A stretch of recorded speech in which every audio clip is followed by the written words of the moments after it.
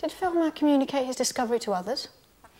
Yes, he sent his results to Mersenne, a friar in Paris, who circulated his results among the mathematical community.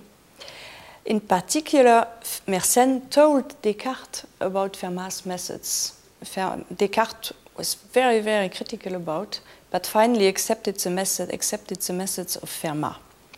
Fermat also wrote to Wallis in England, and he asked Wallis very, very hard questions on number theory to test his knowledge in mathematics.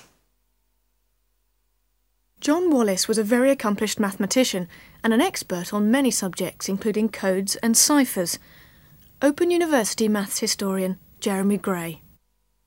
Wallis was a professor of mathematics at Oxford.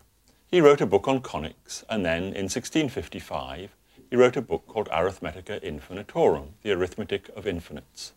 And in this book he did several key things. He had the formula for the area under y equals x to the n that Fermat had for various values of n, of course from 0 to 1. He invented the lazy 8 symbol for infinity that we use, and he invented and made systematic use of a notation for fractional powers of x.